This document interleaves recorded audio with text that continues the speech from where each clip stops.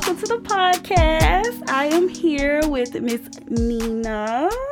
Okay, and it's Cherie Yeah, it's Cherie. Cherie, okay. And she is a nutritional coach. Okay, so we are going to learn all these tips that we need, especially ladies. Okay, all the tips that we need to, get ourselves together or back on track, or even just motivation to, understand a little bit of why we are, we may experience some of the things we're experiencing and how to overcome them. So I found her on Instagram, and so can you just tell the people, give them a quick little introduction and then tell them your Instagram, Okay, so again, I am Nina Cherie Franklin. Nutrition is part of it, but I'm actually a healthy living coach, so it encompasses everything, holistically. I usually tell people when they say, what do you do? I say, well, I help people when they're in a lifestyle rut, or I help the people who are in lifestyle ruts. And so professionally, I offer personalized individual and group coaching and wellness programs. I consider my programs, let's say, empathy-led. I consider them evidence-based, and I consider them equity-driven. So I really, really love what I do, and I love helping people. So my Instagram handle is NC Franklin, PhD. And that's pretty much my handle for everything. Okay, that's good. That's good. Okay, so just tell me a little bit about yourself. You're from Chicago. Yes, I am originally from Chicago, Chicago South Side, the Inglewood community. You have 2 children? Yes, I do. 2 children, 2 boys, 13-year-old and a 14-month-old. That comes with an interesting story in and of itself, but literally I love being a mother to boys. My husband's, I'm from Chicago. We came here from Chicago. My husband's originally from Minnesota, so I have family there as well. Mm-hmm. So, that's pretty much it.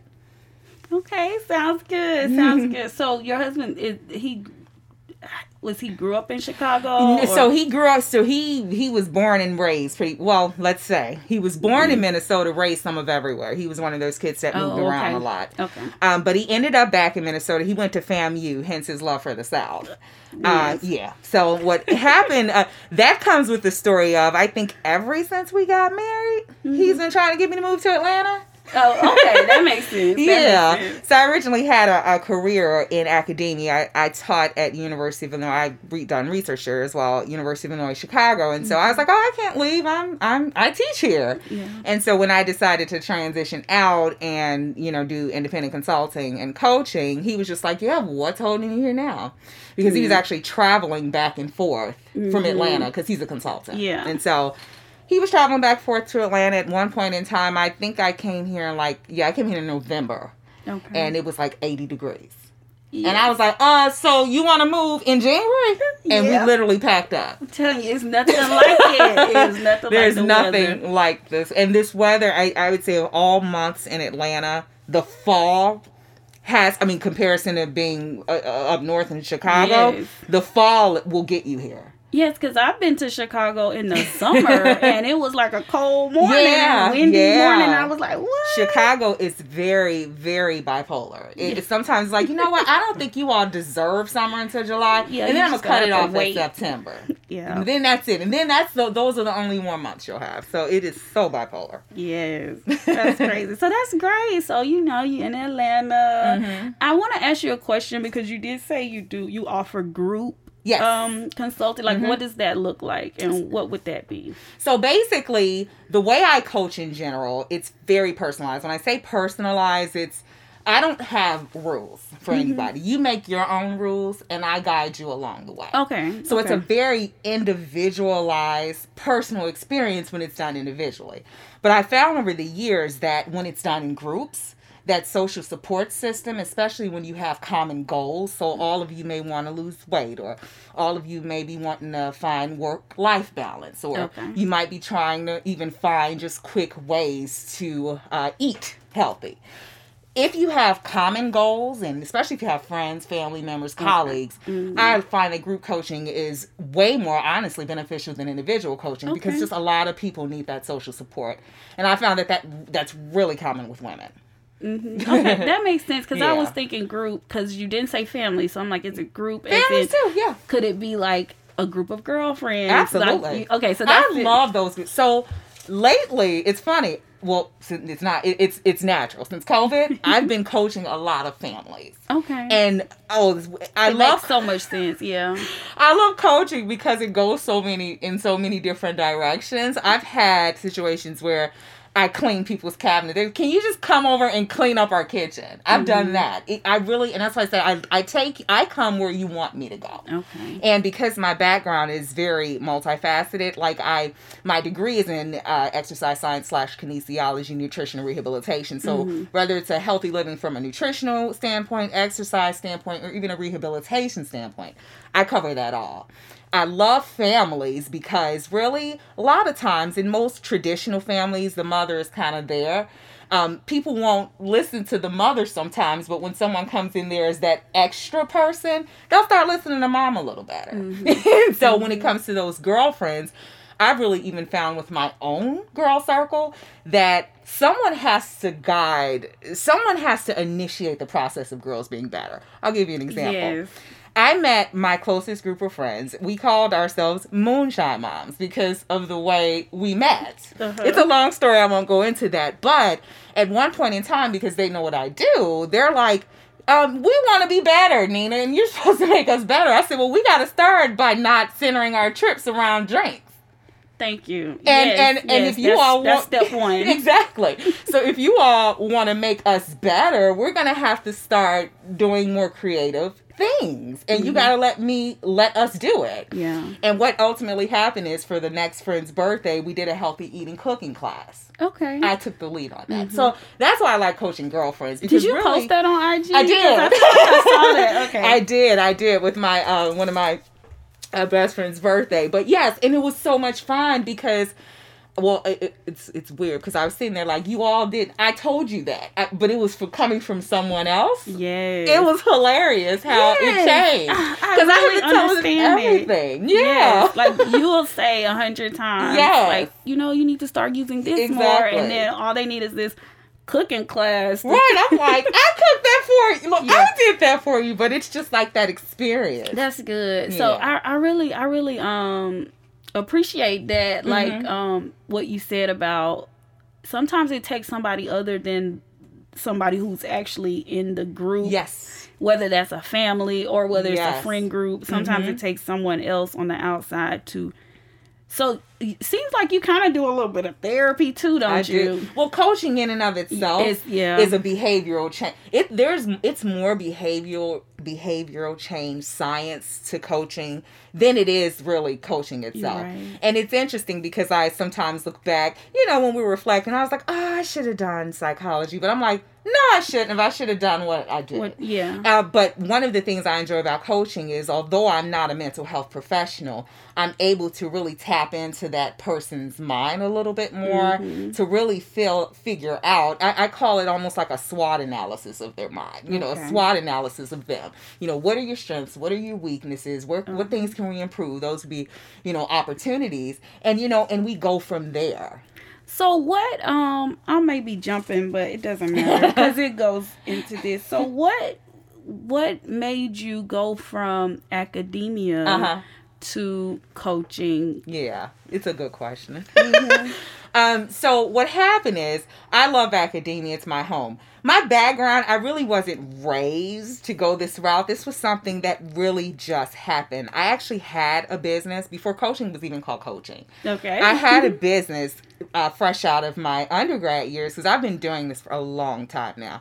And I had a lot of clients. I actually took what I call a pay cut to go and get my graduate degrees because I had a huge clientele base. And I really liked helping people. But one of my things was sometimes at that time I would get frustrated because my clients, I would want it more for them than they did. And I would get frustrated. So was it the same business? It was similar? It was similar, but I would say it's more fitness based. Okay. Because then my credentials were just strictly fitness, like more like exercise science. That makes sense. And I was personal trainer. And I'm also a clinical massage therapist. So I had a very I used to get very athletic people, or I would get people who needed like more rehabilitation because of that skill set I had. Yeah. And so when I went to academia to work on my graduate and my PhD, that's when I would say I got more into the science of why everything happened, because it was largely physiology based. So now what I have is, this is why that's happening. This is what food is doing. This is what food is doing at a cellular level. Okay. And so understanding that science was great. The problem was there was a lot of stuff, and I can literally get into my own mental health. And a lot of this was it could have been the institution I was in, but I doubt it. What happens with an academic career is you get so wrapped up into the science you're working on that you really lose sight of the people you're supposedly helping. Yes. And what would happen is I would have studies going on, and I couldn't interact and engage with my participants because I was the researcher. Yeah. And so it was interesting, and I say this because it illustrates the point very well. When I conducted a study, and it was actually weight training, the effects of weight training on vascular function in women. Vascular was basically how your arteries function in response to weight training. And I actually was kind of flagged because I had all of these Black women participants. And they thought that I was selectively choosing participants because, they were Black. And you're not supposed to do that. Everything's supposed to be random. But what happened is people would call and hear my voice when I called. And there was a relatability factor. Yes. And so I ended up with all these Black women in my study. Sense. And I was like, and then they would say, when I showed them, the only reason I'm participating in this is because of you. Why are you doing this? Yes. You should be on the forefront. Oh my goodness. I got that so much that, and then, like I said, it was emotionally draining for me that I was like, I need to do something different. And I actually was like, I got to find a way to really put this science and this knowledge with really helping people. And this niche did not come easy at all. I'm still figuring it out in many ways, but I just had to carve out a path that allowed me to work with people. And coaching it was a natural fit. It was a very natural fit. There are tons of people who call themselves coaches. It's difficult, but again, I know what I know. I know what I do. I know my style is good. And that's really where that empathy factor, that evidence factor, and that equity factor came from, because it's something that I tap into that's just a little different. I like to call it my own approach to wellness. So I like that, because on any given time when you were doing, conducting research, like how many participants would you have for one particular study? Well, let's just give me like a random. My studies tended to be small because they were more piloted. So pilot studies are like the ones that don't get really big. But, and I hate to say this, sometimes I would end up with 40 and 50 and 60 people. Dropout would be high sometimes. It was another one because I didn't show up for them. People were getting in studies expecting to see me a lot. Yeah. And they would end up seeing people who were working on the study. Yeah. And sometimes they would just drop out. So the studies I ended up getting published were between 30 and 40 participants. And I'll add another factor to it. These were humans. Yes. One of the reasons humans are different than animals is because humans have to get up and exercise, and humans have to do what you ask them not to do, and humans have to not get pregnant when you said, we didn't want pregnant. That happened. That makes so much sense. And so it was just a lot to control with humans. Yes. So the studies are definitely a lot harder to conduct. Wow. Especially when they're not clinical trials that are like handled in medical settings. Yeah. So wow, that's crazy. Okay, that was just really interesting. Yeah, it was interesting. I tell people all the time, like, I ought to work with a mouse, because you have to hear, my baby daddy didn't come and get the baby, so I can't work out today. And it didn't help the situation that they were getting fat biopsies either. So it was just to talk them into a fat biopsy in a nice way was difficult. I can just feel it. So but I understand what you're saying, and I guess the question that I ask, because I do teach, and I know I'm transitioning, but it does do a lot to you when you're dealing with results. Yes. From people, Yes. but people have a lot going on, so you hold on to a lot of, like, I guess a lot of their issues. You do. And you do. It's one of the things I do for my own self-care. And if you follow me, you'll see that I talk about it a lot. That's new. I didn't take care of myself very good at first. My relationship was not the best with wellness at first. I was very extreme. Okay. But I've gone through a lot of stuff in my own life that's allowed me to better relate to people. And it, years and years of different experiences, you bring that to the coaching table. But one of the things I do, I have a couple of rules. One, I'm probably one of the only coaches that'll fire my own clients. Okay. And because honestly, if we're getting to the point where I feel like we're not ready for each other, I would try to find another place for you. Okay, that makes sense. And that's for both of us, because every coach is not for the right person.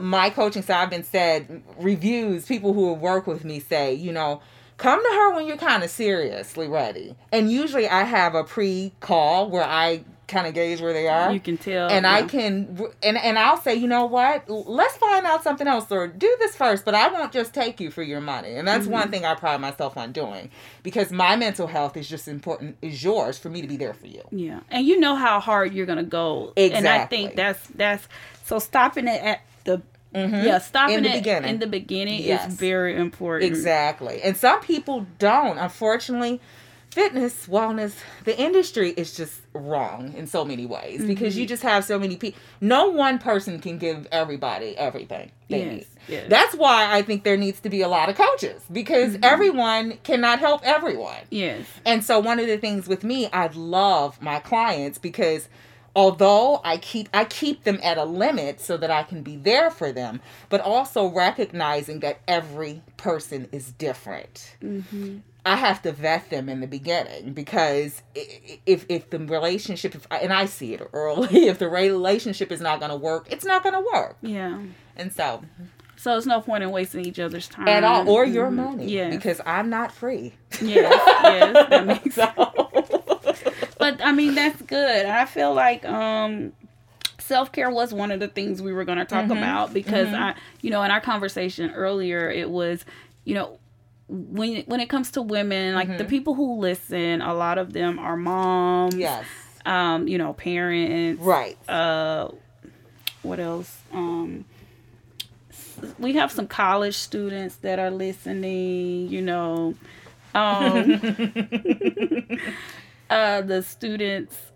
So a lot of people get wrapped up, especially like in college. Yes. Get wrapped absolutely. up with, oh my God, this paper's due, that paper's due. You have so much going on. I got to go to work. And then even with moms, same thing. Exactly. What tips, I think what you said about firing your clients, if people have that opportunity to do, if you work for yourself and you have the opportunity to cut something off. Right.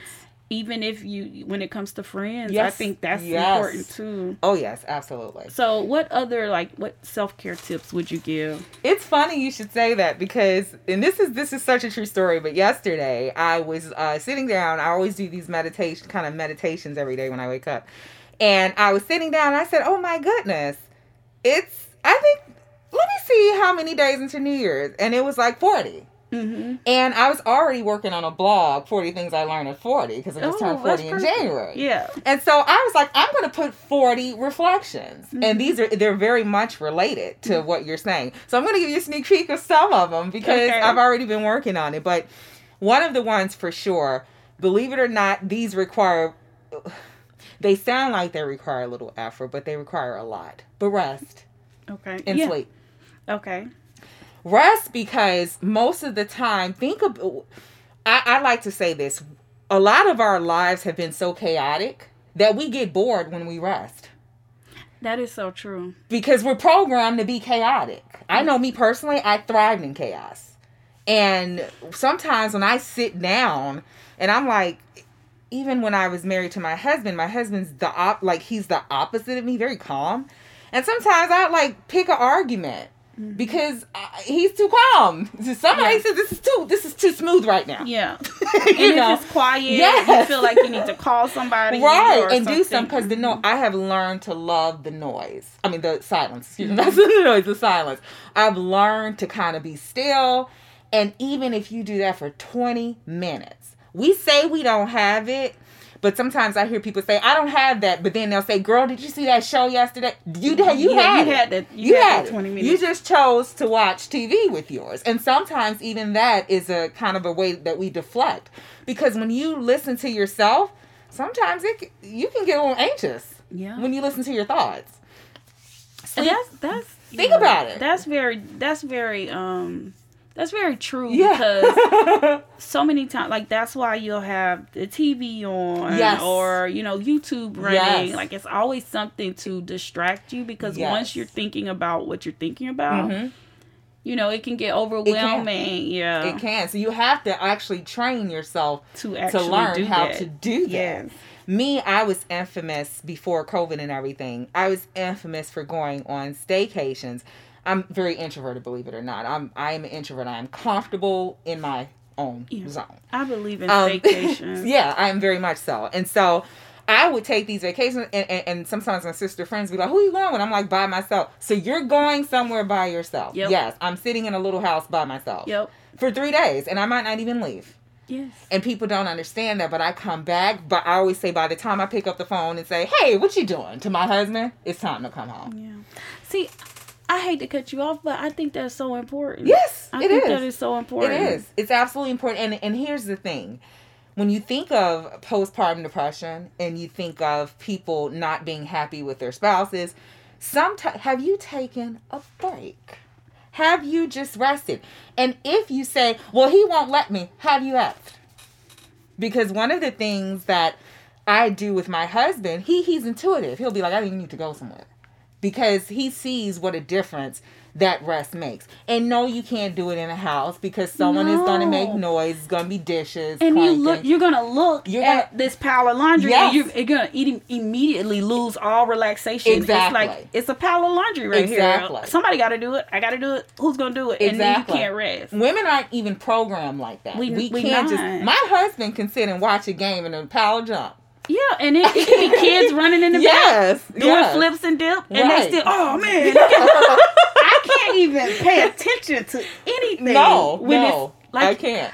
And it's just, it doesn't make them bad people. No, it's just the wiring. Yeah. And I think if people learn that more, like before they get in relationships, like that, these are the things that you should learn in high school. Like you should learn that men think differently than women. Like there's a wiring. It is. And so I remember going to my church a few years ago, well, maybe more than a few now, but like 8 years ago, had it was like a ladies' night out inside the church, like a sleepover. Oh, nice! It was the best thing. They haven't done it in a while, but it was one of the best things ever. Oh, nice! And they had it was like all the treats you want, like a great dinner, great breakfast. I need that. A lot of coaching, like where they had different speakers. You break out in different rooms. But I remember the one room I was in, it was, so if you're married, you go in like these sessions. If you're single, you go in these sessions. I love it. And so one of the sessions that I had, our pastor's wife, she was speaking on just kind of like self-care and what do you do. And she said every other Friday, because she was a nurse and, obviously a preacher's wife and, mother. And so she said every other Friday, she would do a staycation. Yes. And she would leave Friday when she got off work and not come back till Sunday night. I love it. And she said, I didn't care. She said she had to learn this, though. Yes. She didn't care how he dressed the kids. Oh, she didn't care if he put the onesie on right.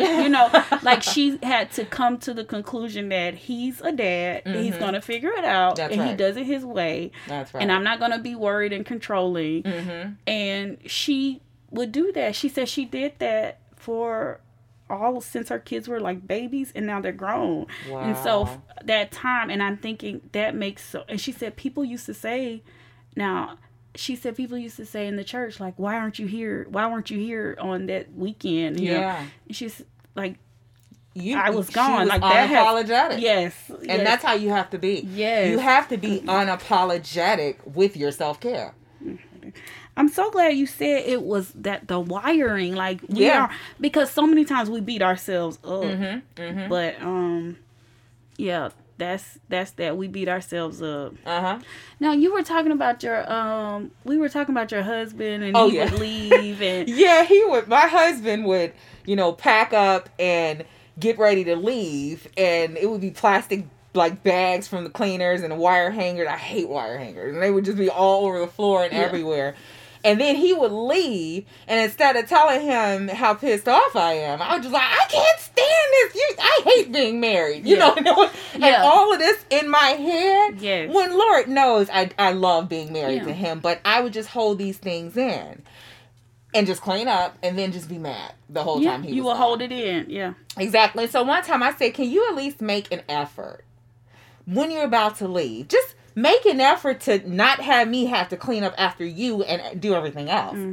So he didn't do it like I wanted him to do it. But he tried. The bags would be in the garbage. He knows I hate wire hangers, so he put those in the trash outside. And just so that little that little difference. But we have to talk.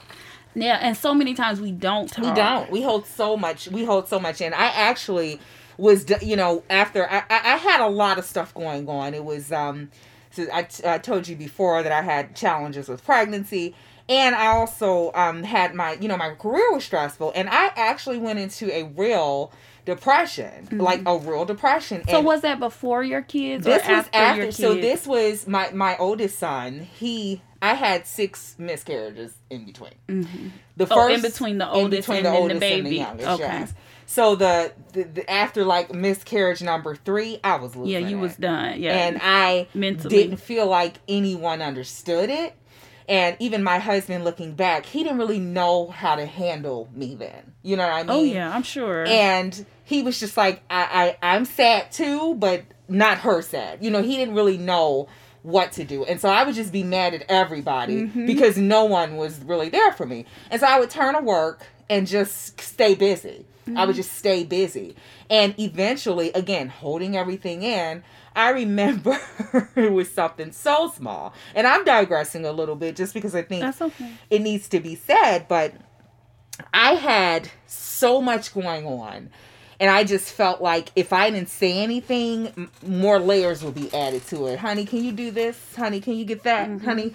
And one time, I think I made some chili.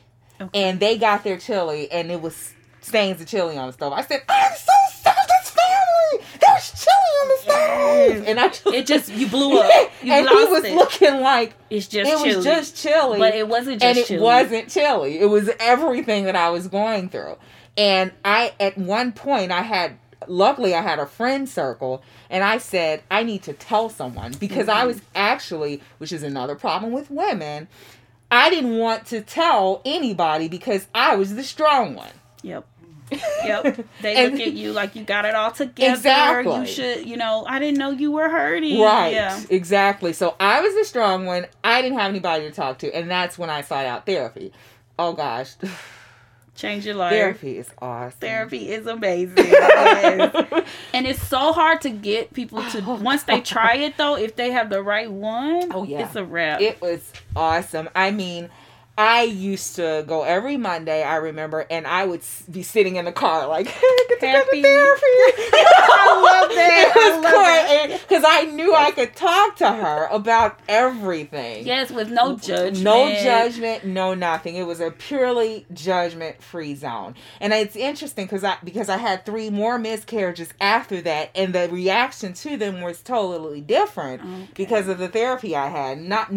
I didn't, it didn't make it any sad, but I was able to process what happened and really know that this was not my fault because I was internalizing everything. You were taking everything in. Exactly. Man, yeah, those are a bunch of clips right there. Like, therapy is great. Like, and I want to touch on postpartum depression because I know I had it really, really bad. with one child. Like, my youngest is 9, and I could have sworn I had that postpartum for 5 years. Like, it was like, because it led to other, like, just in a bad state. Right. And I just remember people, I was watching, me and my husband, we were watching a show, Insecure, Issa Rae, Insecure, and one of the characters, her name is Tiffany. I know, right? She had recently had a baby, and she just disappeared. And the husband was panicking. He called, all the friends, like, we gotta find her. Long story short, they did their, like, investigation. They found she was at the favorite restaurant that they go to for drinks. They found she was at the hotel, like, not too far. Yeah. They saw she didn't take an Uber. She took the bus. And they were like, whoa, if she's taking the bus, this is bad. But when they found her in the hotel, she just looked a mess. And I'm so glad they put that in there. Right. The postpartum. They normalized it. For Black women, because so many times it's so, like, nobody believes it.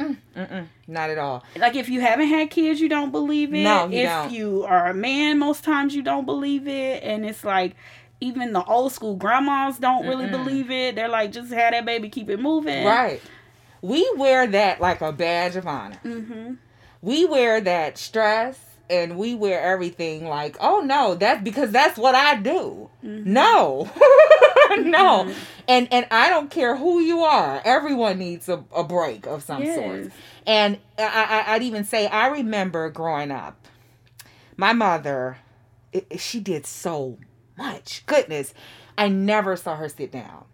And my mother would do this. It's almost like she instilled it in us. I remember Saturdays, I would sit back and do, you've been working at school all day, and I wasn't a lazy kid. She didn't let us be that way. And Saturday, she would be up at 7 o'clock in the morning. Clean up. You're not going to sit here if I'm doing this. And she would just like, the idea of us sitting down and doing nothing was just unheard of. Yeah. And the idea of her sitting down and doing nothing was unheard of. So it was almost like she was angry with us because we have it good when we're younger. We know, take a break, I'm going to sit down and do nothing. We had it all down when we were younger, but my mother didn't let me do that. So honestly, I didn't do it at all. I never did. That had to be hard because, because even for me, like, my mom would sit and chill sometimes, but at the end of the day, she worked all day. She'd come home and have to, cook, clean, and all that stuff. And it's like, in my mind, I feel like it seems normal that you have to do everything all the time.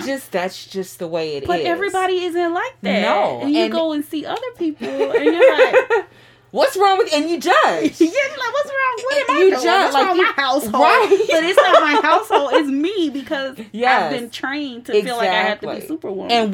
And that's just the way we are. I remember I had a girlfriend who, I worked with her, and she was like, oh, she didn't do her laundry. She had laundry service. She didn't clean her house. Now, personally, I'm sorry. I still can't do that because it's therapeutic for me to clean. It's weird. Yeah, I understand what you're saying. I like folding some clothes people get and that relaxation from doing that. I can't because they won't do it right. Some people do that. But what I do is I've set aside days to do that. Yeah. I've set aside cleaning days. I've set aside, things like that. And even to this day, I still kind of feel guilty about it. But it feels so good to do nothing sometimes. I did that yesterday. Yesterday, I didn't do anything.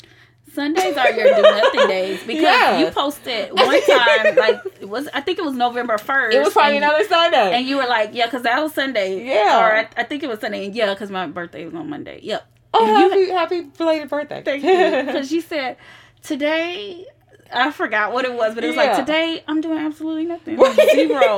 And I looked at it and I was like, you know what? That's right. Sometimes you have to have those, and you have to be unapologetic. I love that. Yeah, I'll shower. And I do that. You got to shower first because you mess around and not even do that if you lay around long enough. Yeah, I get up, shower. But I might shower and put on some clothes that I don't mind getting a little wrinkled because I'm going to be a vegetable today. So I'll move around, but it's the day where I lean on my husband. I'm like, hey, he has food in here for my 14-month-old. I was like, I want to see him. I love him, but I don't want to see him today. Yeah. I don't want to see, because he's always pulling on me. You know, and even just the and fact... he's going to keep energy, but you're not. Exactly. And so sometimes you just have to do it. I will say that COVID, us kind of all being at home, has made it difficult. But my husband knows. My 13-year-old is like, oh, mommy's having that mommy time. You know, and sometimes my husband will even go somewhere and come back with flowers because he knows I love flowers. So I can smell those while I have my mommy time by myself. Mm-hmm. And even now, having that time and having a husband who I've talked to enough, I hate to say it like that, but yes, he is well trained to deal with me right now. Yeah. Because honestly, I don't like that happy wife, happy life, but there's some truth to it. Because if the woman is the head of the house, is the domestic head of the household, and she's not happy, you gotta bet your dinner is not gonna be right. Food isn't stuff made. That's supposed to be sweet and salty, you know, and appointments gonna be missed, like exactly. Or not made at all. Just exactly. Right. And you know what's interesting? You know that you said that. My husband said I knew something was wrong when there were piles of clothes on the floor when I was depressed because I didn't want to do anything. And I am an A type. Yeah. And I was like, I didn't want to do anything but lay down. Mm-hmm. And I have never been like that in my whole entire life. Mm-hmm. I even look at myself versus my first pregnancy with this pregnancy, this second pregnancy, because I've gone through therapy, because I understand better on how to be. I sometimes say maybe it was meant for me to have those losses and go through that, because I don't believe anything happens by accident. I just don't. I don't either. And I believe that I had to go through all of that to, one, appreciate how wonderful pregnancy actually really is. Like, now it's a big deal. You see how hard it is to actually have a good, healthy pregnancy? Mm-hmm. And I said, I am going to be happy with this pregnancy. Because I want a happy baby. I had a friend who said that. I wanted a happy baby, so I was just, what are you doing? Yeah. And I said, I'm going to do that too. Yeah. Because I want a happy baby. But I relaxed. Mm-hmm. Sometimes I would just lay down and just enjoy being pregnant. You know, and we don't do that. We don't do that. I have 4 kids, and I've never really done that. And I feel like, like I always say, I make a little joke at the house that I'm going to have twins. I don't even think twins run in our family, but I'll make the joke, I'm going to have twins because, like, this time, like, you know, or my last time. Right. I'm like, I want to get to enjoy being pregnant. I want to get to enjoy having that baby without the stress involved of, it's always in the background, I gotta get this done, this done. Oh, my life needs to be like this before this baby comes. And and it was the most fun I ever had. I did. And by the time he was here, I didn't feel cheated. I didn't feel like anything was rushed. I was ready, legitimately ready for him to get here, because I enjoyed being pregnant. My second pregnancy, I knew it would be my last because of what I've gone through. And I said, it's going to be my last too. So I want to enjoy every moment of this. I enjoyed people coming up and even touching my belly. I was like, you know, and it felt good mentally. To your postpartum, I think that's a part of it too. You know, how do you handle the pregnancy itself? How do you handle it when the baby is here? How much do you lean on the person who is here with you? If you're a single mother, makes it difficult, but ask for help. That was another self-care tip. That's actually going to be the one today. Okay. I was going to post it today. But when you need help, ask for it. Why don't we ask for help? That's so hard. I tell a lot of people, like, once they have a baby or if they're about to have a baby, I always tell them, like, if it's their first, I'm always like, look, you may get annoyed with the grandparents coming and the mother-in-laws, all that. Take that help. Take all the help you can get. Because let me tell you, baby number 2, ain't nobody coming. Nobody showing up. They're like, oh, we've been there, done that. Right, so exactly. I'm like, you need to take everything. When they bring those plates of food, take it. We don't care what it is. You eat it. It's right. Okay, let that family eat that, because You are so I don't know if it was moving to the South.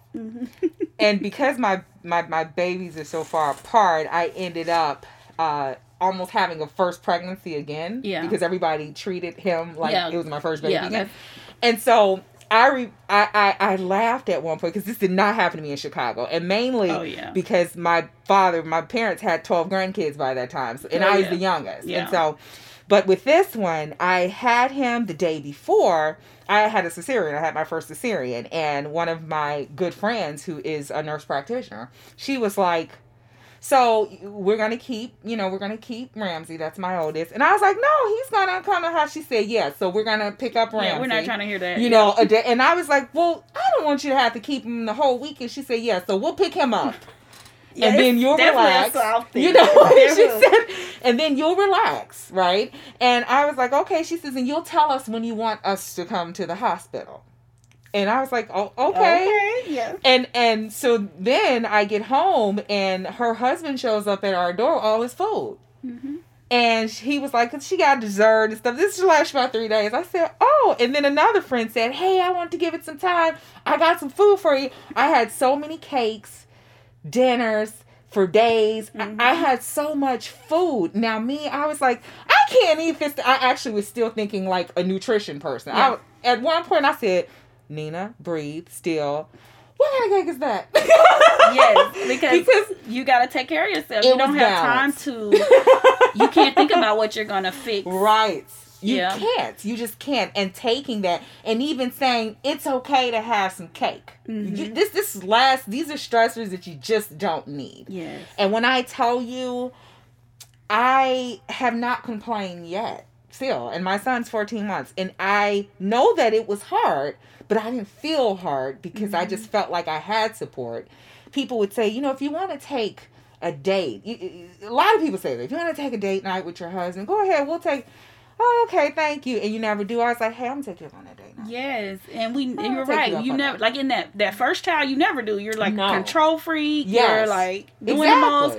I'm super mom. Yeah, but please. Yes. I think Love's has a commercial, and it always had me like just in tears laughing because it says first child. I know. The first baby, and it's like you get these the babysitters. Boutique, like all this. Everything is just super high end. You don't want anybody to touch your child. They said baby 2, they're like throwing it to the mechanic. Like, here you go, hold him real quick. I think the funniest thing with that is today, and this goes in line with my A type. It's kind of my A type in obsessive cleaning. So my husband, my son was playing. I came out, I said, where's the baby? And he said, he's in the playroom. I was like, we don't have a playroom. And then I went in my family room and realized his toy, it's the playroom. This is the playroom. My first son, no. I was cleaning up. My first son by 2, he would be like, can I have a coaster? Because I was so extreme with cleaning with him. This baby, I just rolling in the rolling in the family room. I will take him and roll him on his feet. I'll have a conference call. Yeah. And I'm like, does someone have that here, take this baby. Yeah, throw it. Yeah. Because and it feels so much better. It's freeing. Yes, yeah. It is. That's crazy. That is so true though, yeah. Wow, yeah, because that difference, and then you're in, like you say, you're in the South. Yeah. Things are just a little different. It's different. But I do, man, that's crazy. I'm just thinking about people bringing the food, like. Yeah. That's exactly how it is. It is. I just appreciate you saying that you were like, this last pregnancy, you were like, appreciative and purposeful with what you were doing. Yes. And as far as like even just carrying the baby, it was purposeful. Yes. Making sure you're happy and relaxed. Yeah. And, that's something else there should be. I feel like, doctors don't tell you enough. They say, try not to stress out, but it's not. They don't. I'll give you a perfect example. Everyone, because of what I do, would say, oh, you're probably eating perfect. Oh, yeah. You're probably. So with my first son, I had no morning sickness. There was nothing. Mm-hmm. And so to the point that I was like, am I pregnant? Mm-hmm. Because I'm not feeling what women talk about. This baby, all I could eat was ribeye steaks and breaded chicken sandwiches. Yeah. That's it. I had Chick-fil-A for the first time.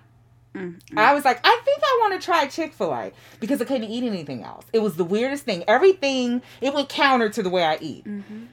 I obsessed about it for one day.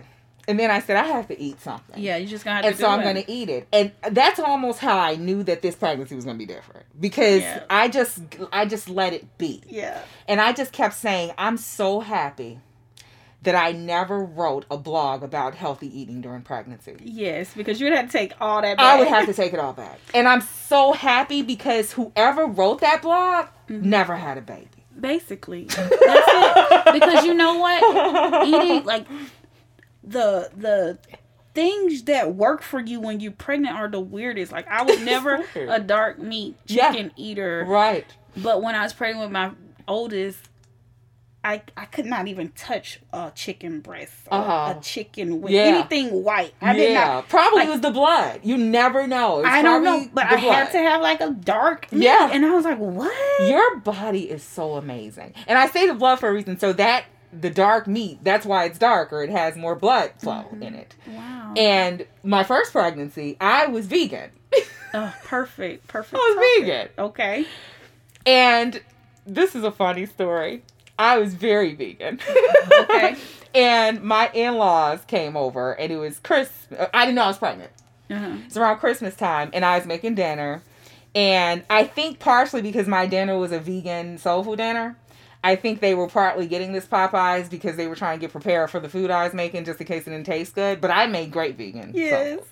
And so they went and got a bucket of Popeyes. And they just sat it in the kitchen while I was cooking, and they were coming and getting it.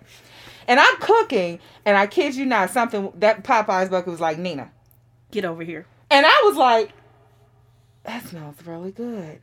And I looked at it, and he was like, Nina.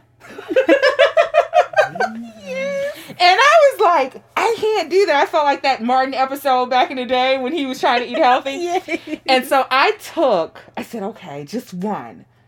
And I took a chicken leg. Same thing with you. I didn't really eat dark meat like that. I took a chicken leg and went in the bathroom. And went to town. And tore it up in the bathroom. And I came out. I said, oh, gosh, what's wrong with me? And you didn't know And I didn't know I was pregnant. I found out I was pregnant a week after New Year. Wow. And then that summer, I had never had, my husband, he's like a masterful griller, smoker and stuff. And he smokes like the best food, grills like the best food. Now I know. And he was grilling lamb chops. It was in the spring. And I was like, give me one of those lamb chops. And he was like, you don't need this. And I said, that one. Right. And he was like, baby, this is not cooked. So it's the blood again? Yes. Oh my God. It was right. I was like, that one, just that one. And he's like, let me cook this to rare because it's not cooked. Yeah. And you was like, I really want that and one. I never went vegan again because honestly, I didn't think I needed to. Yeah. So, so what are like, okay, so since we're talking about veganism, you know, it's really popular now. Like everybody is on this vegan track, you know, or they're trying things like, you know, Impossible Burgers and this and that. So what do you say about that kind of living, you know, like healthy lifestyle-ish? So I'll tell you about my vegan journey. It's actually pretty interesting. I, because of what I do and my background, I have tried every eating style you could possibly name. Okay. Name it, I've done it.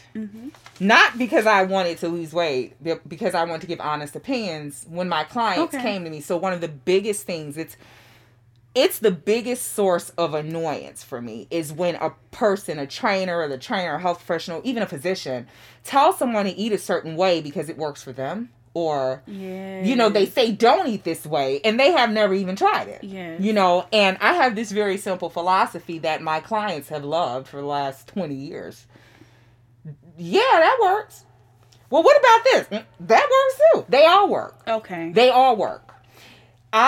Instead of focusing on diets, I focus more on foods. And if a food can do wonders for your body, if a food can serve as nourishment and really have a purpose, I promote the food. Okay, yes. If you prefer not to eat that food for your own reasons, don't eat it. There are no rules. Simple as that, yes. And so one of the issues even that I've had is I'll specifically say with the vegan lifestyle is it often comes with this judgmental factor. Mm-hmm. Why do we have to shame someone because we're eating this way? I'm so glad that works for you, but why do we have to shame others who don't adopt that sort of style? Mm-hmm. Now, I was vegan for 3 years, Mm-hmm. and the way it started was I started with the vegan lifestyle. I got used to cooking that way, and then it almost became like, why stop? Yeah. And I just kept going. Mm-hmm. I never even called myself a vegan. I just ate that way. Mm-hmm. And people say, you're a vegan. I was like, no, I just eat like this. Yeah. You know, even when I did, Atkins style diet, I was like, no, I'm just trying something different. Yeah. But I never claimed it. I don't even like the label. Yeah. Because you know what happens when you have a label? The minute you sneak a chicken leg in the bathroom, bathroom, you get judged. Yeah. Oh, I thought you were a vegan. Or the minute you say, I want that bloody raw. And I think, and it's a funny story, because I hadn't ate pork since I was probably like 22. Okay. That was a long time ago. And about, I would say at that time, it was about 10 years later, I was a big food blogger in Chicago. So I used to get invited to a lot of restaurant openings and that sort of thing. Okay. And I went to this I was supposed to be a naturally, very organic farm, fresh foods to table. Mm-hmm. And this would include pork. Yeah. Because it is a farm animal. They raised it well and all the stuff that you're supposed to do. And they had a sandwich called a Porky's something. I knew what was in this sandwich. Yeah. And a lot of times when they put things on your plate, I'm going to try it because you put it on my plate. Yeah. And the sandwich had ham, bacon, and it was another pork on it. I don't remember the other pork, but it was ham, bacon, and I think it was a loin. Mm-hmm. And I just looked at the sandwich like, oh. I said, I haven't eaten pork in a long time. And I said, but this sandwich really looks good. And it smelled good. And I was like, why don't you eat pork? And I was like, oh, because I have a problem with pork. I always ate too much. That's why I stopped eating it. Because I always ate too much. I was a bacon fanatic ever since I was little.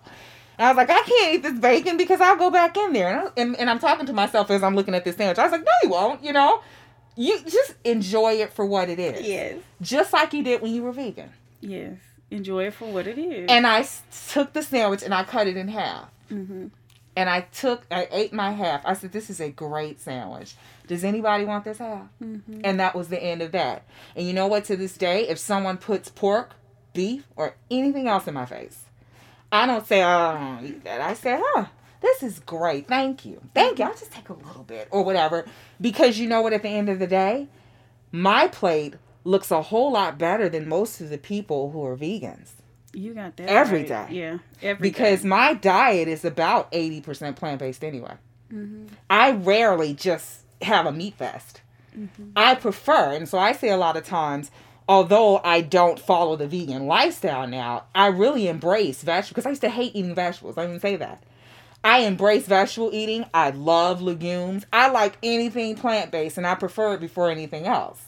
So when someone comes and says, it's kind of that extreme version of it, well, why do you eat that? Because I want to. I have leather bags. Yes. I'm from Chicago. I have a mink coat. Mm-hmm. So if I'm vegan, I'm not full vegan. It doesn't make sense for me to be a vegan, especially when I think an occasional piece of bacon is good. Just tastes good. Yeah. I don't have to eat the whole pack. It just tastes good. That makes sense. And occasional burgers. Sometimes I don't want turkey. I want beef. Yeah. And that's what it is. Oh, yeah. These are the things that make... This is not living unhealthy. It's living. Mm-hmm. Because the minute you say no... I love that. The minute you say no is the minute you want it.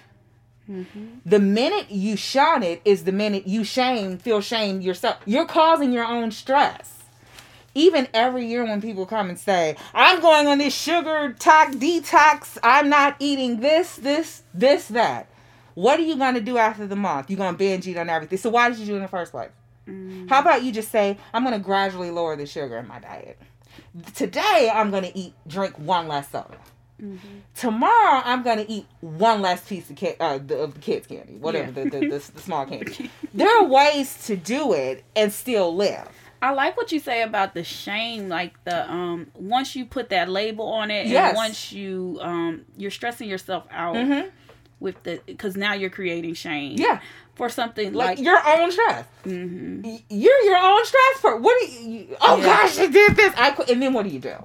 I bet you do worse. You do worse. There you go. Because down. I quit. I just messed up. I'll start again next month. Yes. And then because we have this extreme thing where we just feel like I messed up, it's all ruined. That is probably, I would say, 60 to 70% of what I have to do as a coach first. Uh-huh. So if you want to know what my average client looks like, yeah, I know I'm not supposed to eat this. Blah, blah, blah. I know I'm not supposed to do this. And I'm, and then I said I'm not, I didn't say any of this. Keep going. You haven't said anything. Yeah, you're the coach. Keep going. I haven't said, okay, now why aren't you eating that? Well, because.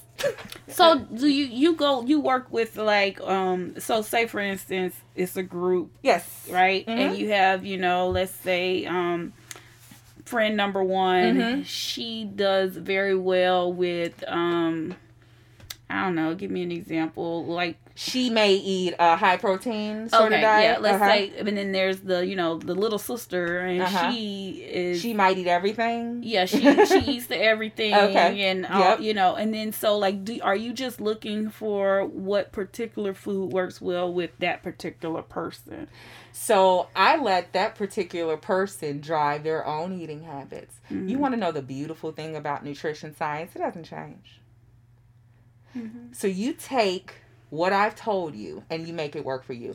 I'm having an intermittent fasting challenge. I finally committed to it, so I'm making an announcement now. Okay. I had wrote it down in a post, and it was kind of masked in there, but people who actually read my posts started inboxing me. I'm interested when you do it again. Oh, okay. So I said, if you're interested, inbox me, and then I ended up getting a lot of people inbox me. But I had one a year before.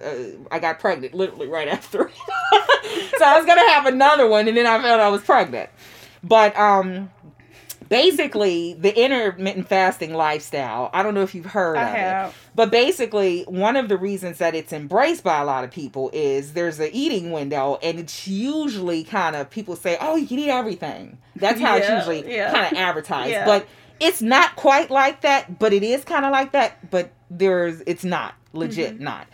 Now, one of the things is when I had my challenge, I actually had seminars included. There was 4 seminars. Everyone got a custom nutrition pack. Not even a nutrition pack. It's more like an educational packet. Okay. And based on the eating style, so on the questionnaire, I asked people what eating style worked best for you. Okay. In the past, what eating style would you prefer? Mm-hmm. Some people who were not vegans decided, for this challenge, I want to do vegan. Mm-hmm. Since I get recipes, because I give recipes and everything. Okay. So everyone chooses what they want to be for this challenge. My seminars are the same. Mm-hmm. But what they're doing is taking their custom kind of packet and applying it to them. Mm-hmm. And I make it very easy. That's usually how I work in groups. So at the end of the day, a lot of people like it because some people say, I think I want to try that, based on hearing a little bit about that. There's benefits to all of this. You may have someone that's not eating dairy food, not because they just hate dairy, but they don't like the way it makes them feel. I've had people say that about red meat. I just don't like the way red meat makes me feel. That's fine too. I follow what's called a pescatarian diet for years. I love that one because most of the time I don't really have to eat red meat, but I married this man who grills very good and makes it very difficult. So I don't say, oh yeah, I just eat everything, but when he grills, I'm eating. But sometimes I don't want it. Yeah, you don't have to every time, but you will sometimes. So that makes sense. And so that flexibility, which now that has a name, so everything has a name. Now it's a flexitarian. Everything has a name. I can't stand the labels, but if someone wants to use it, fine. But that kind of lifestyle makes it just having the most difficult thing will be a coach who's biased to veganism. Yeah. Because what you're going to get, again, from that coach is, meat is bad. This is that. I am open to every lifestyle. I have worked with some of everyone. Mm-hmm. I've worked with some eating restrictions that you couldn't imagine. I've worked with people who can eat anything processed. Mm-hmm. I work with people who only eat fast food. Mm-hmm. One of my prized clients to this day, a truck driver. Mm-hmm. One would say he fits the he called himself that, I didn't. He called himself a redneck. Mm-hmm. I didn't call him that, he did. Mm-hmm. And he would say, I'm not eating this. I'm not eating that. I drive trucks, so everything is at a rest stop. If it's not a rest stop, it's not going to be. Yeah. Only reason he was working with me is because he had a devastating diagnosis, and he was kind of pushed to me. And so when I was done with him, we had menus and options for every restaurant on his route. That's why because that's meeting him where he is. That's why you say it's like customized. Yes. Yeah. I don't take and say, how dare you eat at a rest stop? All fast food is bad. I say, well, shoot, I guess we got work to do. Yeah, we got to figure this out. And we figure it out. And that's the way I operate. And I can operate. I have taken some of the most difficult. People see me sometimes and just think salad when they see me. Because I like them. I just like them. That's just me. Yeah. But please, I have taken some of the most complicated of clients. I have taken children. Those are the most difficult clients. I have taken some of everyone and really helped them shape their own journey. That's my goal. Oh, that makes sense. Yeah. That's really good. That's really good. So, I guess, man, we touched a lot of stuff. Like, and this is mostly everything that I really wanted to talk about. Oh, but I do want to talk about like women's issues. Like, okay. I know you said you had miscarriages. Mm-hmm. I've had miscarriages, and I even miscarried at 5 months and had to deliver in the hospital, and that was just a hot mess. I'm sorry. It was one of those things where, like you said, it was you didn't know how to handle it. And then, like, with the men, like, he was hurt, but 5 months down the line, he's still not, in the bathroom crying about it, and I am. So it's one of those where it's women issues, like, I guess, like reproductive health issues is what I want to kind of touch on. And then maybe you can just give us some insight about that. So I would dare say, and I will say I'm in no way an expert from a physician standpoint, but I have worked with a lot of women. I have personally experienced a lot of things as a woman. And it's interesting, my sister, so my first experience with this was my sister's story. My sister lost twins after the shower. When everything was all safe, she's in the clear. She lost them at 7 months. Man. Boy and a girl, dream twins. And they were beautiful. They were absolutely beautiful. We had a funeral for them, and they were named and everything. I named them. And when I tell you, looking back, we talk now because my sister just got to the point at almost 50 where she gets it. Like, it clicks. She talks about it. Like, oh my gosh, we talk. I'm her coach now. You know what I mean? And I looked back at how she handled that. She never mourned. She never grieved. She never handled that mentally. And even after having my miscarriages, I said, I don't know what the hell my sister did and how she did this. Because that, having them physically holding them, and knowing that the physicians are actually responsible for half of this. It was probably the worst feeling. Even at that, I was a teenager when it happened because we're 9 years apart. So I was not even able to fully understand what she was going through until I actually went through it myself. Come to find out, my mother had 2 ectopic pregnancies between myself and my sister. Ectopic, is that when it's a tubal pregnancy? Yes. Okay. I had an ectopic. So my 5th was actually not a miscarriage, my 4th was actually not a miscarriage. It was an ectopic pregnancy. Okay. That experience was very traumatizing because I didn't even know I was pregnant. Like, when you go, you're thinking you're having a stomach ache and you find out you're pregnant. Oh, yeah, and you're losing it too. Number 4. Yeah. Go out. And no one, which I found interesting, no one ever really, up to the first 3, suggested therapy. No one suggested anything. They were just kind of like, oh, looks like you're losing another baby. And that was it. I'll do you one better. To tell you how psychologically messed up I was launching a research study on my first miscarriage. My husband's grandmother passed away the weekend I was or her funeral was the weekend I was having the miscarriage. I did all of this like, okay, yeah, I'm just having a miscarriage, right? Yeah, people do this. It was triplets too. And I literally went to work having the miscarriage. I said, I have to get this done because I have to set it up so it'll be okay for the week. So I went to work, literally having the miscarriage. I said, I need you to get into my husband. I need you to get in the car and drive me there because I need to be able to empty every so often. And he was looking at me like, are you crazy? What? Yeah. And now that I think about it, I was on autopilot. I don't know what I was going through. I found out then that I had fibroids. And so this is why a lot of this was occurring. I ended up getting it's just an interesting thing is, I found out I had fibroids. And at the point that I was going to therapy, the first thing my psychologist said was, we got to get those fibroids out of you. And I was like, what does that have to do? She says, because I can't even talk to you like this. I was very resistant. I said, what does this have to do with anything? And she said, the fibroids, they mess with your mental. Now think about that. Black women have higher incidences of fibroids. Yes. There is, and I sure enough went to the literature because that's what I do, and there is a link in Black women between mental, emotional health, and fibroids. I never knew that. No one even talks about it. Nobody talks about And it. there are links. Nobody has told me. So if you think I about... just really didn't know. I'll do you one better. Think about how fibroids seem new. Think, when do you discover you have them? Ultrasounds. When you're pregnant. This is when many women find out because the hormones cause them to grow. Yes, you're right. So most women don't know they have them until they have a reason to have them. So here we go years later and find out, did our moms and grandmas, did they have them? They weren't getting ultrasounds. Did they have them? Who is this new? How long have these things been going on? Could this be linked to the angry Black woman syndrome? Could this be linked to the superwoman Black woman syndrome? Where are the linkages? I know. We have a whole different set of emotional issues, I think. And this is me just being a scientist who connects the dots. Connect the dots. This is horrible. And even I've worked with a lot of clients who have PCOS.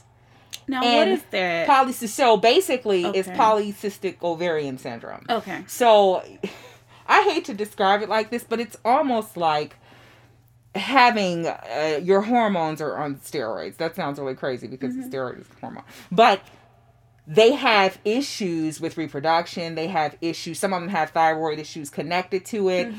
Weight loss becomes a problem. It's basically a hormonal conundrum. Okay. And to the point that some of everything is going on in a woman's body and overactive. Yeah. So many women, one of the classic signs of PCOS is weight gain and really an inability to reproduce in a healthy way.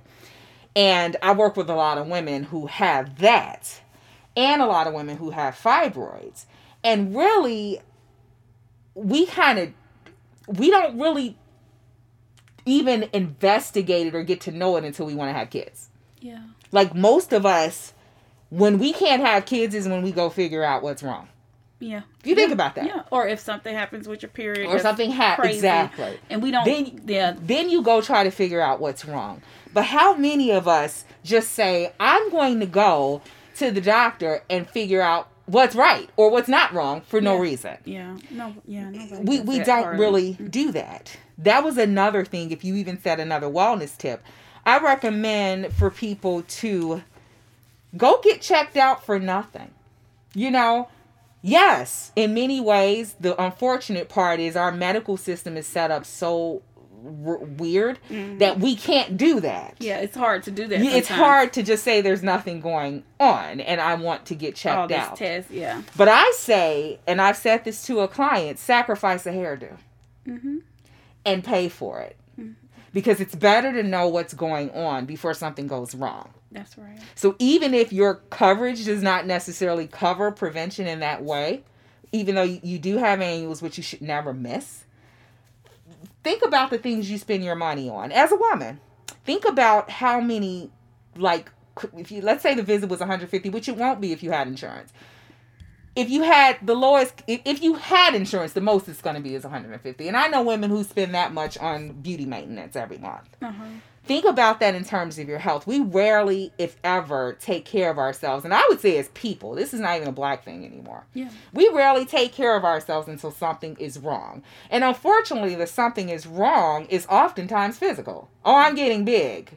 Oh, forget everything else. Yeah, You're getting big.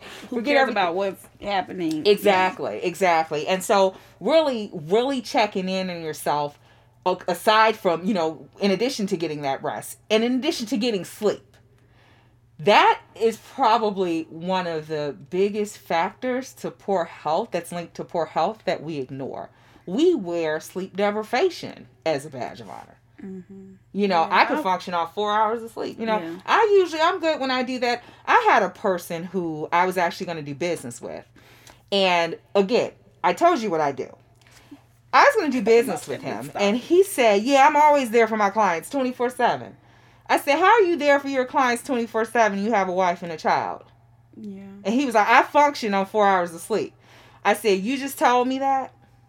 I said, so I don't want to work with you because you just told me you don't even listen to me. Mm-hmm. You don't even listen to me. No one functions on 4 hours of sleep. You think you're functioning on 4 hours of sleep, but your body is not telling you the same. And your body is not responding the same. So if you ever heard of any of the diseases that kind of sneak up on you, hypertension, it's called a silent killer often. Mm-hmm. You have diabetes, which pre-diabetes is very widespread. Now, that's just before you get diabetes. Pre-hypertension, too. All of these have linkages to sleep deprivation. Mm-hmm. I always tell people, you can lie to yourself, but you can't lie to your body. You can't tell your body that you're not stressed because that's how the body treats it. Yeah. You can't say, I'm not stressed. I was watching a commercial. I don't know if you've seen this. It's about shingles. I probably have. And the commercial, they say, I eat right. And it says, shingles doesn't care. And it was like, I've seen that. I love that commercial because one of the reasons, things that's linked to shingles is stress. Mm. And a lot of times we tend to say. I didn't know that. Yes. People. So my husband had a bout with shingles. Mm-hmm. And when he had that. Yep, he did. Really? He was like 22, young, super young. But my husband had some huge stress at work. It was bad. I never knew that. It was bad. That explains everything. And he had a shingle. He kept having this thing. I had this rash on my back. And again, that's not my area of expertise. And I'm kind of bad. I don't do that anymore because I used to be like, let's look at this medical dictionary. You don't have to go to the doctor. Yeah. But I don't do that anymore because I'm not an MD. Yeah. And so, but he ended up getting a diagnosis of shingles. And then I thought down the line, that happened since we've lived here. And I went down the line of everything that happened over the past 4 months. And the reason I like that commercial so much is because you can tell yourself that you eat right. You can eat kale, you can do yoga, but you can't lie to your body. If you're stressed, your body knows you're stressed, even if you don't. Shingles doesn't care. So shingles does not care how well you eat. Yeah. If you are having a really bad bout, that's just one linkage. But if you're having a really bad bout with stress, it doesn't matter how good your behaviors are. Mm-hmm. It does not matter how good your risk profile is. Oh, I do everything right. If you're stressed, your body will respond to it. Okay. So when I was going through my own little issues, I don't know if you read a blog I had talked about a diagnosis. I had a diagnosis of osteoarthritis. Mm-hmm. Now, at the same time that I told you I was vegan, mm-hmm. I also ran 60 miles a week. Okay. So I've been a runner for a long time. Yes. So for someone like me who was trying to get back into running after everything I've gone through with my son, getting a diagnosis like that, I was trying to act like I was cool, but I wasn't. But you weren't, at all. And I went to the doctor. Now, and I kept saying, I'm me. My blood pressure was running high. And I was like, wait. Take that again. And I was like, no. You got to take that 3 times. And they kept coming out high on multiple readings. Oh, no. Me. And I kept saying, this is me. Yeah, I do all this right. I do everything right. Yeah. And all I kept saying, and my husband joked and said, blood pressure doesn't care. Because really, I couldn't psych myself up into saying you're not stressed and your blood pressure's not running high because you're stressed. You couldn't just calm. I couldn't calm it down. They could run it 10 times. And it happened to be around the same time as all this stuff started happening with COVID. Yeah. And I lost 3 major contracts. And I was like, I'm cool. I'll get it together. I wasn't cool. I wasn't cool. I couldn't run. And everything was bad. Yeah. simple way of saying Exactly. everything was bad. Exactly. And for the first time, I had to sit and listen to my own medicine. I was like, oh my gosh, I might have high blood pressure. Because it runs in my family too. And I was like, oh my gosh, I'm going to die. I went like, I turned into... You took it there. And I just had to sit down, coach myself out of the situation. And to be honest, Tiffany, even accept the fact that if this is high, in spite of what I do, I might have to take that little pill.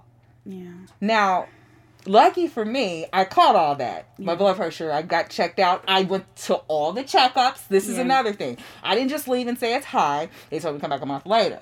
Then it was 3 months later. And I kept going, okay, where is it at? I monitored and I already know you're at home. Every morning, twice a day. And so I got my gold star at my last visit because they was like, I think you're doing good. They said, and you shed some weight. Oh, look at this. It's lower. You shed weight and you look great. I was like, it's my coaching. Yeah. Sometimes you got to coach yourself. Sometimes you have to coach yourself and chill out. And that was another thing I did. I was chilling out. I said, I cannot stress myself. My father died from a stroke. Yeah. He had no health problems whatsoever. My father was actually a caregiver to my mother, who is disabled. So that is stress. And my father died first. Wow. Yes. And I saw your one of your posts where you were texting your dad. Yeah. And he was like, what's that stuff you said? Yes. And yes. that was so cute to me. It was, I keep that text message because that was 2 years before he died. But my father used to listen to whatever I said. Like if I said do it, he would do it. But my father did despise Western medicine.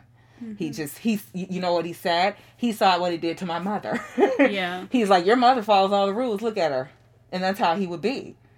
And so what was up with her? This is a story that brings me to tears because my mother was very active.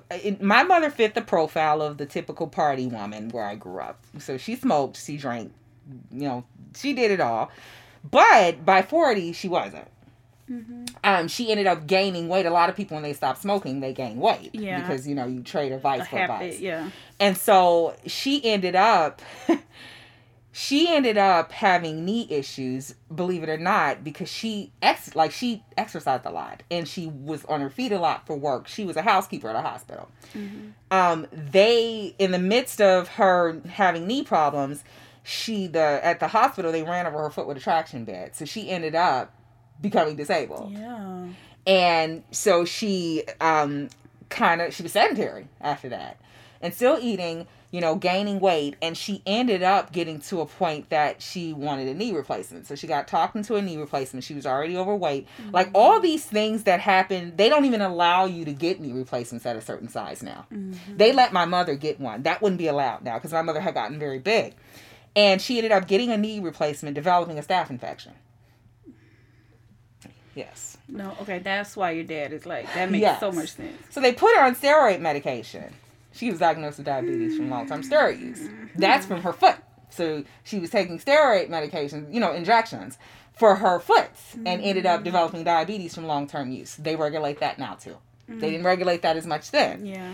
And so, long story short, my mom has congestive heart failure, type 2 diabetes, rheumatoid arthritis.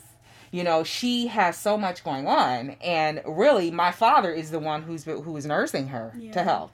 And my father, because he had a very supportive personality, he was also taking care of the girl next door to him, who was also disabled. Okay. And, his problem, my mother's problems became his problems. The neighbor's problem.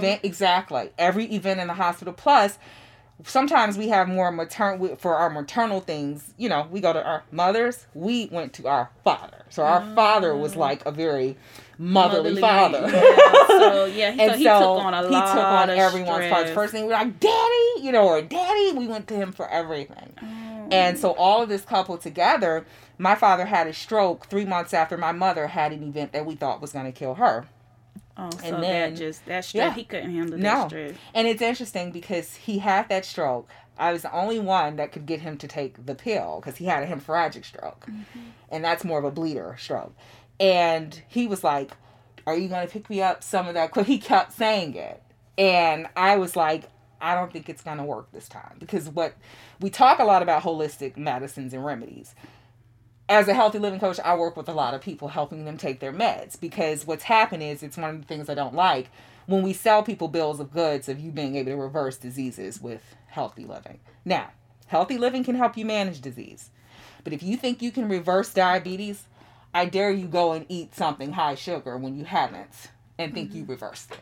Yeah. In some cases, you've put yourself in a state where medications are needed. Hypertension is one of those.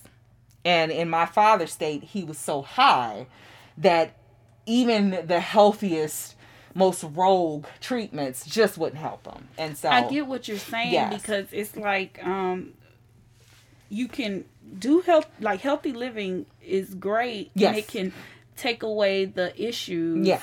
But if you, like you said, if you eat that piece of cake, yes, and you thought you got rid of your diabetes, but did. you eat that piece of, yes. triple chocolate Yes. or whatever cake, yes. then you're gonna have an issue. Exactly. So I like what you said. So don't be so closed-minded. Yes. All the way around. Right. Just know that you can, like I have a client, a few clients who've actually come to me and been taken off of hypertension medication. Mm-hmm. Those were borderlines and very low. Mm-hmm. There's a certain stage where you have hypertension and you probably are going to be on that med. Yeah. What I try to explain to people, and from the time they come to me and say, I want to be cured from my diabetes, because people actually use these words. Yeah. I tell people, look at your health, and this is actually something established. You can look it up. It's kind of an illness, wellness. Look at it as a diagram. Mm-hmm. So you have illness on one end. You have wellness on the other end. And in the middle, you have kind of optimal, an optimal state. The goal, or kind of a middle point, just a regular median point where you're not sick, you're not completely at the highest level, but you're there. So when you're at the higher end, we call that high level wellness. That's what we're always aspiring to do. We're always aspiring to go from one end to the other. Now, if you think about illness, death, gravely ill being at one spectrum, high level wellness being at the other spectrum, just constantly trying to move to the other side. Now, if you think about it, you can be anywhere and always trying to move towards the other side. So if you think about it that way, you can understand why we divide prevention into 3 different categories. Primary prevention would be, I don't have anything, nothing is setting in, everything is all good. Now I'm trying to prevent anything from happening. Okay. Secondary is, I have the condition, it's with me, I'm trying to prevent it from getting worse. Okay. And then you have tertiary prevention where I had tertiary, so like 3. Okay. I have the condition, I'm probably gravely ill, I'm going to try to slow the rate at which I die from it. Okay. Those are 3 forms of prevention. So they're all called prevention. So a lot of times I do presentations and people say, what do you mean prevention? I already have diabetes. Mm-hmm. No, I say, no, we're trying to stop the diabetes from getting worse. Okay. There's always an opportunity to prevent, no matter where you are in that kind of continuum that I'm talking about. There's always an opportunity to prevent. And one of the most difficult things is telling a person who is in an illness state, which basically means you're on medication and all of that, you can still be better. Mm-hmm. You don't have to make it all or nothing and just say, oh, forget it, it's too late. You can be better at any stage. It's probably the most difficult thing to tell people, that you can actually be at what's viewed as the worst state and still get better. Yeah. That makes sense, because some people say, well, I've been diagnosed with this, and I got to take this for the rest of my life. Exactly. And, it is what it is. But I'm still going to eat like this and do like this, and I'm not going to walk, things like that. And it's just like they totally give in. And even things like insulin, I know, I remember going to Tupelo, Mississippi. My family is from Tupelo, Mississippi, a lot of my family. Uh-huh. And I was there. It was hilarious because I was actually following vegan. And I went there for a holiday. Mm-hmm. And I had like a bag of my own food and stuff. And it was probably the funniest experience looking back, because they were looking at me like I was an alien. Uh-huh. And I remember there were all these cakes. That was a tempting day too. There were all these cakes and all this stuff, just pies and food and butter. Everything was just, it was just a decadent table.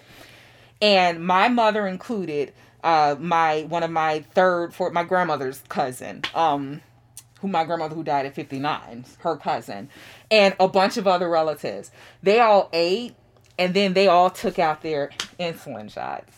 And then they were like, yeah, my needle doesn't hurt. Oh, yeah, I got, what you got? What kind you got? And I just looked at them. And I just, because honestly, a lot of people ask me what drives me, and my family drives me a lot, because I realize that I am built just like them, and I have the same possibilities. Yes. Yes. You know, but one of the things is, I actually had, speaking of family, I had a seminar session that I gave for a family. Big family, huge family. And I came to their house, and I had a whole set of things that I wanted to talk about. But then the whole talk ended up going to Sunday dinner and holidays, because they loved food. That was their thing, Sunday dinner and holidays. And so what I did, simply, no lie, this is all I did. I kind of did an eat this versus that, or no, eat this, what you do. No, it wasn't even really that. It was like, because they kept saying, I walk, I exercise. And honestly, you know, if you looked at this family, you would like think clumps. Like, it was like that. And so everybody's like, but I exercise and I eat and I do this. And they don't mind me sharing this story because they call themselves the clumps. So, but what happened is they I did the simple graph where I said, if you eat, you know, this amount of sweet potatoes, it's equivalent to this walk, this many hours of walking. Okay, that makes sense. And I did that just to show them how much you were doing over what you thought you were doing. Yeah, so walking a mile isn't anything compared to you just now ate it's this good, whole pie. Yeah. But if you're saying you're canceling something out, no, because you won't hear me really talking about calories. I like giving people visuals like that to really just that's that, and this is that. And I did that for like, when I saw that they were really learning something, I was like, oh, I'll keep going. Here's some more of them. Because I got like probably about 100 slides with those. Yeah. And so I kept going, and then they were like, oh gosh, we're all going to die. Like, I didn't mean to do that. We're going to die. It was hilarious. They were so much fun. But I loved it because I kind of let them start talking as a family, and I was just sitting back listening. What can we do, Grandma? And they they started talking, but they said, what can we do? And so then I started saying how you can still have the Sunday foods, but just think about portioning it out and think about seconds and all of that.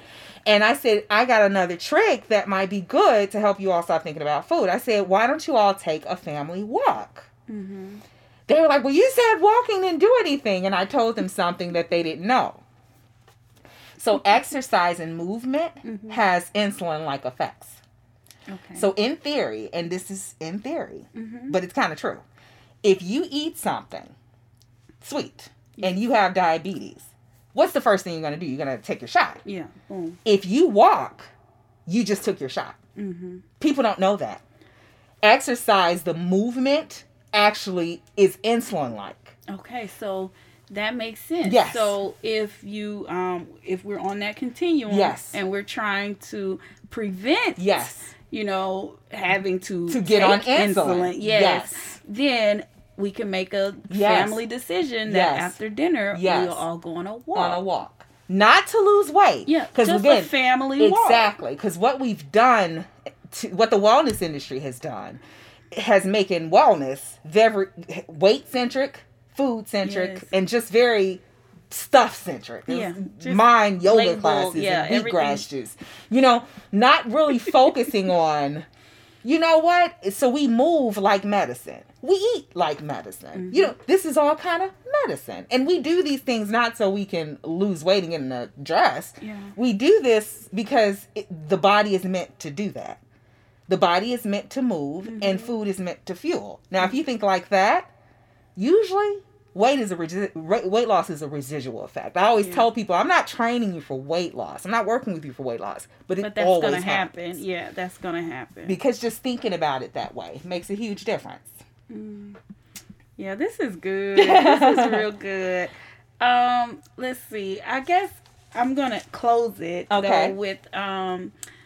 you can just kind of, I think you're so great because it's like you have experience, you know, you have the years of knowledge and experience and training and educational background, but you also have personal experience you're a mother, so that woman connection is always there. Like, and then you're also, like you said, that A-type, coach. It's just, I feel like you have so much knowledge and so much that people, I think what you said about your empathy and, that is really there. But then also, what you said about the evidence, and I just really appreciate the way you think and how, like, let's not do these labels, let's not walk so we can lose weight, let's not, let's focus on this is the science behind this, exercise for movement, eat for fuel. Yes. Like, I really appreciate that. Thank you. That's really, really, like, life-changing. I'm so glad. Tips for, for people. I'm so glad. I think that's really exciting. And you told me about your motivation, which, of course, is your family. But I just want to end it out with, what do you want people to know about, I think they did good. You did a good job teaching us about who you are, showing us who you are. But what do you want people to know about how they, like, you're very inspirational. I love your Instagram page. Like, I love the food you post and just the different tips and even the family that you show yourself. So I appreciate that. And what do you want people to know who may not be, they may not be able to be your client because they're maybe, they may be young. Like, I have teenagers that listen and I have parents that are like, oh, I'm too busy. Yes. So what about someone who isn't able to be your client, but they can follow you on Instagram and, get to know you there? What tips would you give to that person? Just maybe for the holidays. Oh, yeah. And, because we always on this New Year's resolution. Yes. I'm not going to do this anymore. So with this holiday season, what tips could you give? Well, I'm going to give you a few tips. Okay. Well, I'll tell you one thing too. Definitely my website. Yes. The goal of that website, usually I tell my clients, have you visited my website yet? Yes. Because oftentimes I'm giving you the information there. Yes. It's just up to you to actually look at it. And luckily, too, I'm coming up because, again, it's that empathy and equity is a big part of it. I want people to have access and be able to do things. Yes. And I realize everyone can't afford, especially now. And so my goal is really to put together solutions, programs, resources that people could use for free, things that people could share. All of that is in the running with what I'm doing. So definitely stay tuned for that. And again, I put a lot of ideas. Every picture I post, I go into a story. Yes, you do. I usually don't leave you hanging and No, just you kind of, I'm don't. hungry, I want to eat that. Yeah, like, just look at the picture. Look at this cute meal. No, Yeah, you go in. I usually go in. There's a story with everything I That's post. why I asked you to come, because Yeah. I felt like you had a lot to give. Yeah. And it's very interesting. And I do. So really what I always tell people is when you're approaching eating, and if you could just take this and put it in your pocket, approach eating not in terms of calories, not in terms of what it can do for you. Well, yeah, actually it is kind of what it can do for your body, but not really as a short-term strategy. Okay. Approach it like, this is what I do. This is just the way things are. And I always tell people, don't focus on what you can't do. Focus on what you can do. You can make an effort to eat 4 palm-sized servings of vegetables a day. You can do that. Yeah. You can make an effort to eat at least 3 pieces of fruit. You can do that. You can make an effort to just not eliminate, but just kind of limit or pay attention to, the amount of starchy foods you eat. Just pay attention to it. Sometimes thinking about it makes a world of difference. You can pay attention to how much protein you consume. How much. I mean, if you have a porterhouse steak, you could cut that in 4 pieces, and you don't have to eat like you never eat it again. And I also recommend that with Thanksgiving especially. Yes. Let's pretend that we are going to have leftovers. Let's pretend that you don't have to do it all at once. And when you're eating, what I'm about to say for Thanksgiving can apply to anything. Experience the food for what it is and not just eat to kind of gluttony and sleep. For me, here's something I do. I usually cook at least 7 courses. I can cook. Mm-hmm. I cook pretty good. It looks like it. I know for sure. I'm like, oh, this looks good. I can cook pretty good, but like, for example, you probably saw the black eyed peas because I got kind of all kind of people emailing me pictures of their black eyed peas after I did this. But for black eyed peas, for instance, I didn't just approach black eyed peas as, I got a craving for black eyed peas. I shall get some smoked meat and put them in black eyed peas and eat them. I looked at the black eyed peas as an opportunity to eat other things. Mm-hmm. So I said, okay, I want some greens in these black eyed peas. Let me make some kale and put it in the black eyed peas. Oh, shoot. This is an opportunity to do tomatoes. Let me cut up some tomatoes and put it in my black eyed peas. I had some other people said, I went a step ahead of you and did this. I love that. Keep going. Because what I just said to you was the introduction of 2 servings of something that I told you could have. Yes. In those black eyed peas. Mm-hmm. So if you think outside the box like that, you start to think of how can I enjoy my food, but actually have my food have a purpose as well. Yes. Did I eat cornbread with that? Yes. Did I eat a whole bunch of cornbread with that? No. I actually had mini corn muffins that I eat with it. Now, I'm going to be honest with you. I make these whole grain corn muffins. My family hates them, so I have to make regular corn muffins for them. Yes. But I do. They told me it tastes like cardboard. Okay, fine. I just, some things you can't solve. Yeah. But so I make 2 batches. Usually when I make cornbread, it's like half. I'm going to show you that picture. It's like half of mine and half of theirs. Okay. And so, but they're really little. So because I know I might want 2 corn muffins, I make them smaller so that they're not 2 like this. Yeah. Little stuff like that. When it comes to Thanksgiving, my husband makes a good lamb roast, but I don't want to eat lamb roast with turkey. Mm-hmm. So sometimes I'll do lamb roast with yams. Mm-hmm. That's a meal. Okay. Turkey with dressing and something green. That's a meal. And I'll eat maybe 3 meals on Thanksgiving Day. But versus it's not just eating one giant plate with 3 7 times. meals on 3 it. times. Because some people will do that giant plate 3 times. You don't have to have everything on the plate 3 times. Take the foods for what they were because, by the way, lamb and yams is probably the best combination solo. It's great if you ever want to try that. Mm-hmm. But taking those foods and making them different experiences. And then at the end of the day, that's what I told the family too. At the end of the day, you still had all that food. You just had it different. You approached it different. And make sure you're active in the process, not so you can lose weight, not even so you can cancel out the calories, because that's not even the goal. So you can keep your body moving and your insulin at a healthy level to continue to process the food you're giving to it. And that's any day, not just Thanksgiving. Yeah.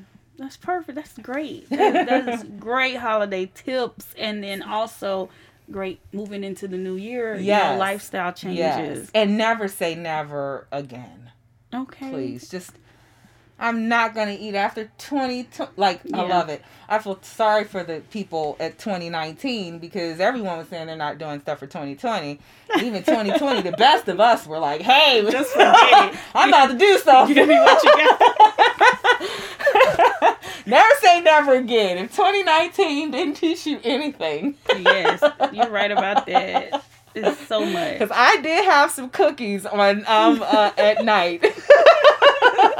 I know. We had late night pancakes. Oh, let me tell dinners. you, my son, he was it's funny because I started liking this Black Lightning show on Netflix. Oh yeah, and we binge watched all my rules went out the window for a good week. Yeah, and because my husband was just like, let's make cookies and make. I said it's 1:00 in the morning. I can't do this. He was pushing it. I can't do this. But my son comes to me the other day because they have a joke where they say, "Mommy's trying to lose weight again." Me, because I'm back. My son is older. I can get on the running schedule. I'm running again in spite of my arthritis, and so. My son was like, I sure miss those cookie Black Lightning nights. I said, I hope you enjoyed it because it's never happening again. He tried to slide that in there. He did so. But I never say, I said never, but I'm probably not going to do that. Okay, I said never that time. But but even having that sort of flexibility in your lifestyle to say, some cookies.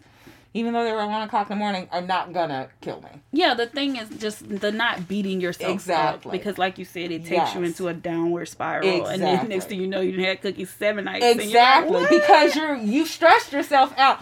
It was, and this is sad because I know we have to wrap up. That Nutty Professor movie, when he was watching the scene with, you know what I'm talking about?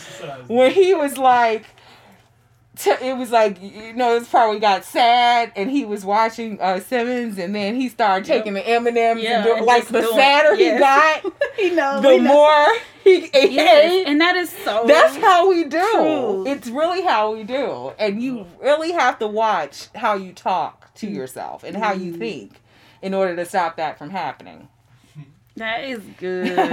That is good. I know I said this. I promise this is the last thing. But you know, I because I teach high school, and so a lot, like I said, a lot of the following there in college now, first year of college.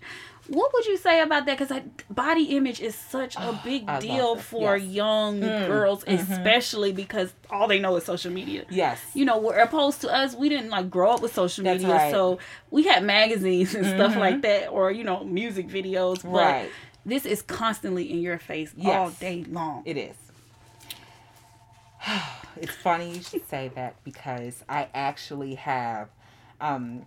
I've been working with more teenage girls because a lot of the young ladies have gained weight with COVID, staying home from school. Oh, yes. Some of them had healthier habits at school than they do at home. Okay. Because the food is always around. Yeah. And one of the interesting things is their mothers are the ones coming to me, not them. Because their mothers are saying, I don't know how to tell her that she's getting bigger. I don't want her to feel bad. You know, it's that sort of thing. So I've actually been thinking about this a lot and what I can do, even in the form of having some kind of seminars or focus groups where I could talk to teenage girls or girls at college age. Yes. What I generally say, just to kind of narrow it down, is I am very much into having a positive view of your body. I actually had to learn that myself because I was put on bed rest while I was pregnant with my son. And I was teaching spinning classes and running in one day. Okay. With my eating habits. So I was very much, so just the act of not doing that, I was gaining weight even without changing anything. And I actually...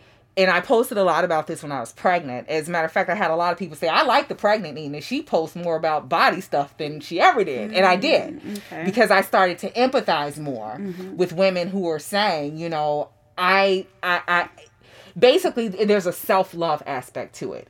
I'm a certain size. I'm never going to take a picture again because I'm a certain size. I actually was going there. Don't take a picture of me. Yeah. Then finally I said, no, take a picture of me because I need to be seen like this. And I bought some pants in bigger sizes because I said, I want to, you know, and as I lost weight, I considered it a journey. And I didn't think it was a waste of money to buy clothes that were a little bigger because I wanted to love myself because there's a story at every size. Yeah. Now, that's one thing.